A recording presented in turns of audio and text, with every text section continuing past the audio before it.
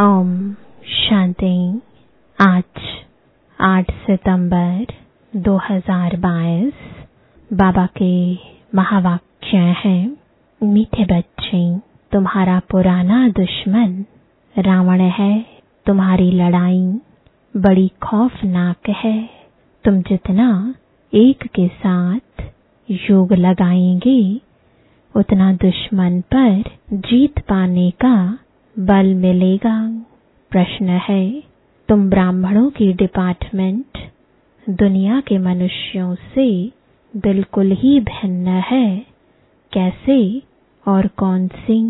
उत्तर है, तुम ब्राह्मणों की डिपार्टमेंट है श्रीमत पर पावन बनना और बनाना। तुम योग बल से अपने पापों को भस्म करते हो। तुम्हारी सब मनोकामनाएं बाप पूरी करते हैं। मनुष्य तो जो कुछ करते उससे नीचे ही उतरते आते। रिद्धि सिद्धि आदि सीख लेते हैं, परंतु पतित तो बनते ही जाते हैं। गीत है, हमारे तीरथ न्यारे हैं, ये धरती के तारे हैं। हमारे तीरथ न्यारे हैं, ये धरती के तारे हैं। हमारे तीरथ न्यारे हैं, ये धरती के तारे हैं। ओम शांति। इस पुरानी दुनिया में रहते हुए तुम बच्चों का इस पुरानी दुनिया से कोई नाता नहीं रहा है। तुम नई दुनिया के लिए पुरुषार्थ कर रहे हो, बेहद के बाप से वर्षा लेने। जब तक स्थापना हो तब तक भल पुरानी दुनिया में बैठे हैं, परंतु तुम्हारा सारा ध्यान स्वर्ग की सच्ची कमाई तरफ है। विनाश तो होना ही है। आसार ऐसे देखने में आते हैं, यह भी जानते हो कि इस रुद्र ज्ञान यज्ञ से विनाश ज्वाला निकली है। जरूर हमारे अथवा भारत के कल्याण के लिए यह महाभारत लड़ाई लगनी है। अभी वास्तव में तुम किससे लड़ाई नहीं करते हो। तुम तो डबल अहिंसक हो। तुम्हारे पास न काम की न क्रोध की हिंसा है। मुख्य हिंसा काम की कही जाती है। यह तो है ही पतित दुनिया। किस कारण पतित बने हो? विकार के कारण। यह काम विकार आदि मध्य अंत दुख देता है। क्रोध के लिए नहीं कहा जाता। अपवित्रता और पवित्रता की बात है। काम ही सबको धोखा देता है। इस काम पर ही अबलाओं पर अत्याचार होते हैं। एक पवित्र बने दूसरा न बने तो झगड़ा हो पड़ता है। बाप कहते हैं, दोनों को प्रतिज्ञा करनी है ज्ञान चिता पर बैठने की। वह काम चिता पर बिठाते हैं। बाप वह सौदा कैंसिल कराते हैं।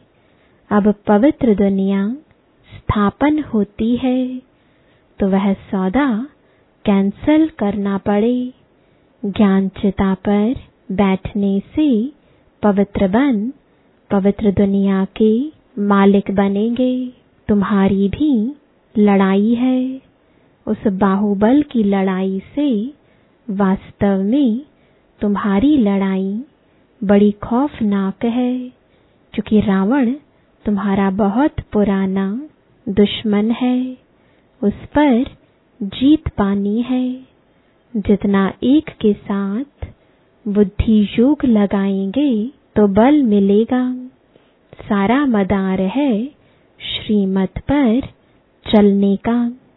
श्रीमत कहती है कि गृहस्थ व्यवहार में रहते सर्वगुण संपन्न 16 कला संपूर्ण बनना है। आत्मा को ही बनना है। आत्मा 16 कला संपूर्ण थी।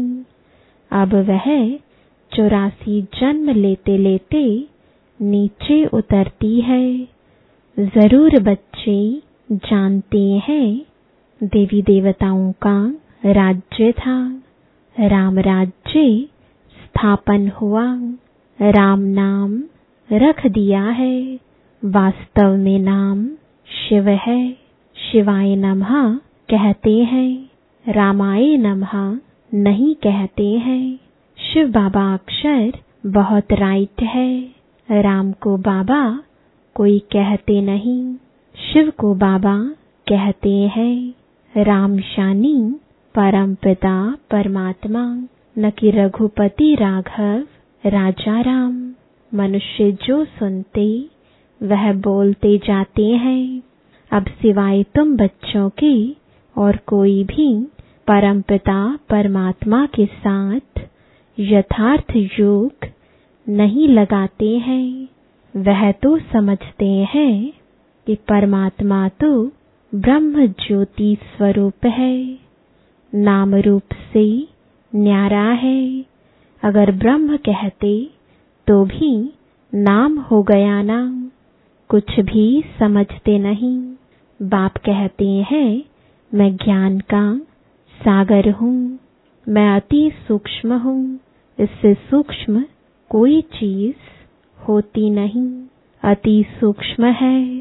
जैसे झाड़ का बीज सूक्ष्म होता है, देखने में कितना छोटा है। मनुष्य सृष्टि का बीज तो सबसे सूक्ष्म है। सबसे छोटी खसखस होती है, बहुत पतली होती है। उनके झाड़ बहुत बड़े बड़े होते हैं। तो परमपिता परमात्मा तो उनसे भी अति सूक्ष्म बिंदी है। बाप कहते हैं मैं जो हूँ जैसा हूँ, इस रीति तुम्हारे में भी नंबरवार जानते हैं। कोटों में कोई ही इस राज को समझते हैं। शिव बाबा जैसी महिमा और कोई भी मनुष्य आत्मा की नहीं हो सकती। कैसे आकर पतित दुनिया को पावन बनाते हैं। सम्मुख आकर बच्चों को पढ़ाते हैं। कुछ भी जानते नहीं हैं। न मुझे जानते, न चक्र को जानते हैं। अभी तुम नंबरवार पुरुषार्थ अनुसार जानते हो। तुम्हारा इस पुरानी दुनिया की बातों से ताल्लुक नहीं है। मनुष्य तो घोर अंधियारे में है। उनका तो धंधा ही है अपना। तुम्हारा धंधा अपना है। तुम हो गए गुप्त योग बल की सेना। वह है बाहुबल की सेना। उनको तुम जानते हो, तुमको कोई नहीं जानते।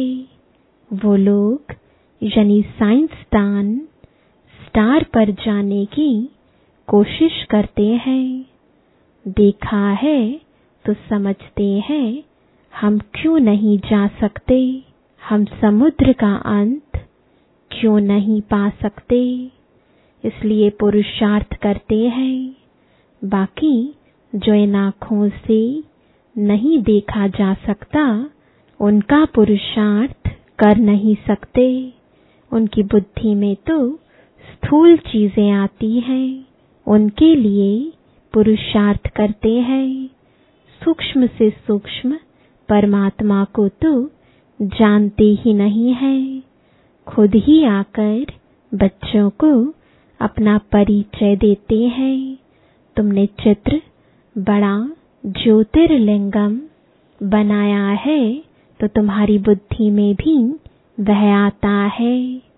बाप बच्चों को समझाते रहते हैं कि जैसे बाप की गतमत न्यारी है, वैसे तुम्हारी सदगति की मत सारी दुनिया से न्यारी है। तुम्हारा और कोई बात से ताल्लुक नहीं है। तुम सच्चे ब्राह्मण बने हो। ब्राह्मणों का विस्तार तो कुछ है नहीं। वो ब्राह्मण लोग कहेंगे हम ब्रह्मा की औलाद हैं। ब्रह्मा तो हुआ प्रजापिता, उनका बाप कौन, वह तो कोई जानते नहीं। वह तो त्रिमूर्ति ब्रह्मा कह देते हैं। ब्रह्मा के 3 रूप कैसे हो सकते? यह तो 3 देवताएं हैं। तीनों की एक्टिविटी अलग है। रचयिता तो एक ही शिव है। हम सब उनकी रचना वहां रहने वाली है। ऊंच ते ऊंच बाप ही सुप्रीम सोल है। सुप्रीम सोल एक निराकार बाप को कहा जाता है। ऐसे नहीं कि वह भी निराकार परमात्मा और हम आत्माएं भी निराकार, सब एक ही है, सब उनके ही रूप है। नहीं, बाप अलग है, बच्चे अलग है। तुमको बाप ने नॉलेज दी है। शास्त्रों में तो यह बातें है नहीं कि ब्रह्मावंशी ब्राह्मणों को परमपिता परमात्मा बैठ पढ़ाते हैं। परमात्मा ने आकर यह ब्रह्मामुख वंशावली रची है। जब चक्र पूरा हो, संगम होता है, तो बाप आकर पतित दुनिया का अंत और पावन दुनिया की आदि करते हैं। तो जरूर संगम पर ही आना पड़े। पावन बनने में टाइम लगता है। आधा कल्प से सिर पर पापों का बोझा है। युग अग्नि से जो आत्मा में खाद पड़ी है वह निकलती है। तुमको सतो प्रधान बनना है। हम जो पतित बने हैं, याद से ही हम पावन बनते जाएंगे। कितना सहज है। हमको फिर से 84 जन्मों का चक्र लगाना है। बच्चों को यह नॉलेज मिली है। बाप भी कहते हैं हम तुमको फिर से राजयोग सिखलाने आए हैं। बाप वर्षा देते हैं, रावण श्राप देते हैं। यह बाप ही बैठ समझाते हैं। इस समय बाप आकर सब मनोकामनाएं पूरी करते हैं। अशुभ कामनाएं तो माया पूरी करती है। आजकल रिद्धि सिद्धि वाले बहुत पैसा कमाते हैं। वह कामनाएं माया पूरी करती है। उनकी भी किताब आदि होती है। तुमको तो कोई किताब नहीं, शास्त्र आदि नहीं पढ़ना है। तुम्हें बाप की श्रीमत है, बच्चे पावन बनो और पावन बनाओ। तुम्हें कभी पतित नहीं बनना है। तुम्हारी यह डिपार्टमेंट ही अलग है। कल्प पहले जो आकर ब्राह्मण बने होंगे वही पुरुषार्थ करेंगे। देवताओं का देखो कैसे सैपलिंग लग रहा है। ब्राह्मण बनते जाते हैं। जो थोड़ा भी सुनकर जाते तो प्रजा में आ जाएंगे, राजधानी में आ जाएंगे ना। मौत सामने खड़ा है। खिटपिट थोड़ा जोर भी भर सकती है, बंद भी हो सकती है। बुद्धि कहती है कि अर्जुन अभी थोड़ा देरी है। राजधानी अभी कहाँ स्थापन हुई है। राजाओं, सन्यासियों आदि को अर्जुन ज्ञान कहाँ दिया है। विवेक कहता है विनाश में थोड़ा देरी है, बाकी रिहर्सल होती रहेगी। वंडर है ना, वह यज्ञ रचते हैं लड़ाई बंद करने के लिए, और भगवान ने यज्ञ रचा है सारी दुनिया का परिवर्तन करने के लिए, यानी विनाश के लिए। थोड़ा शांति होगी तो कहेंगे हमने यज्ञ रचा इसलिए शांति हो गई। एक बार यज्ञ सफल हुआ तो चलता रहेगा। बरसात के लिए यज्ञ रचा, बरसात हुई तो खुशी होगी। बरसात नहीं होगी तो कहेंगे ईश्वर की भावी। जैसे कोई शरीर छोड़ता है तो कहते हैं स्वर्गवासी हुआ, फिर तो शोक करने की दरकार ही नहीं है। स्वर्ग पधारा तो अहो सौभाग्य समझो ना। माया रावण ने सबकी बुद्धि को ताला लगा दिया है। तुम जानते हो हम कल्प पहले मुआफिक फिर से पुरुषार्थ कर रहे हैं। भारत अविनाशी खंड है और कोई दूसरा धर्म नहीं था। यह तो बाद में इन्होंने निकाले हैं। यह भी ड्रामा की भावी कहेंगे। रक्त की नदियां यहाँ ही बहती हैं, एक दो में लड़ते रहते हैं।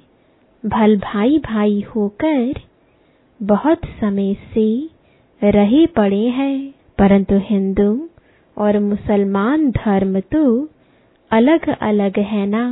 वह आए ही बाद में है, तो लड़ाई इन्हों की आपस में है। तुम्हारा इससे कोई ताल्लुक नहीं है। तुमको अपनी सर्विस में तत्पर रहना है। सिर्फ 3 पैर पृथ्वी ले यह रूहानी हॉस्पिटल खोलना है। फिर धीरे धीरे वृद्धि होती जाएगी। बूंद बूंद से तालाब ऐसा होगा ना। घर में भी यह चित्र रखो। बेहद के बाप से 21 जन्मों का वर्षा कैसे पा सकते हो, आओ तुम समझाएं। मौत तो सामने खड़ा है। अब सिर्फ बेहद के बाप और वर्षे को याद करो। इनको मृत्यु लोक कहा जाता है। बाप कहते हैं मुझे याद करो तो मैं तुमको साथ ले जाऊंगा। तब तो कहते हैं ना, मैं कालों का काल महाकाल हूँ। अकाल तख्त है ना, तुम अकाल आत्मा हो।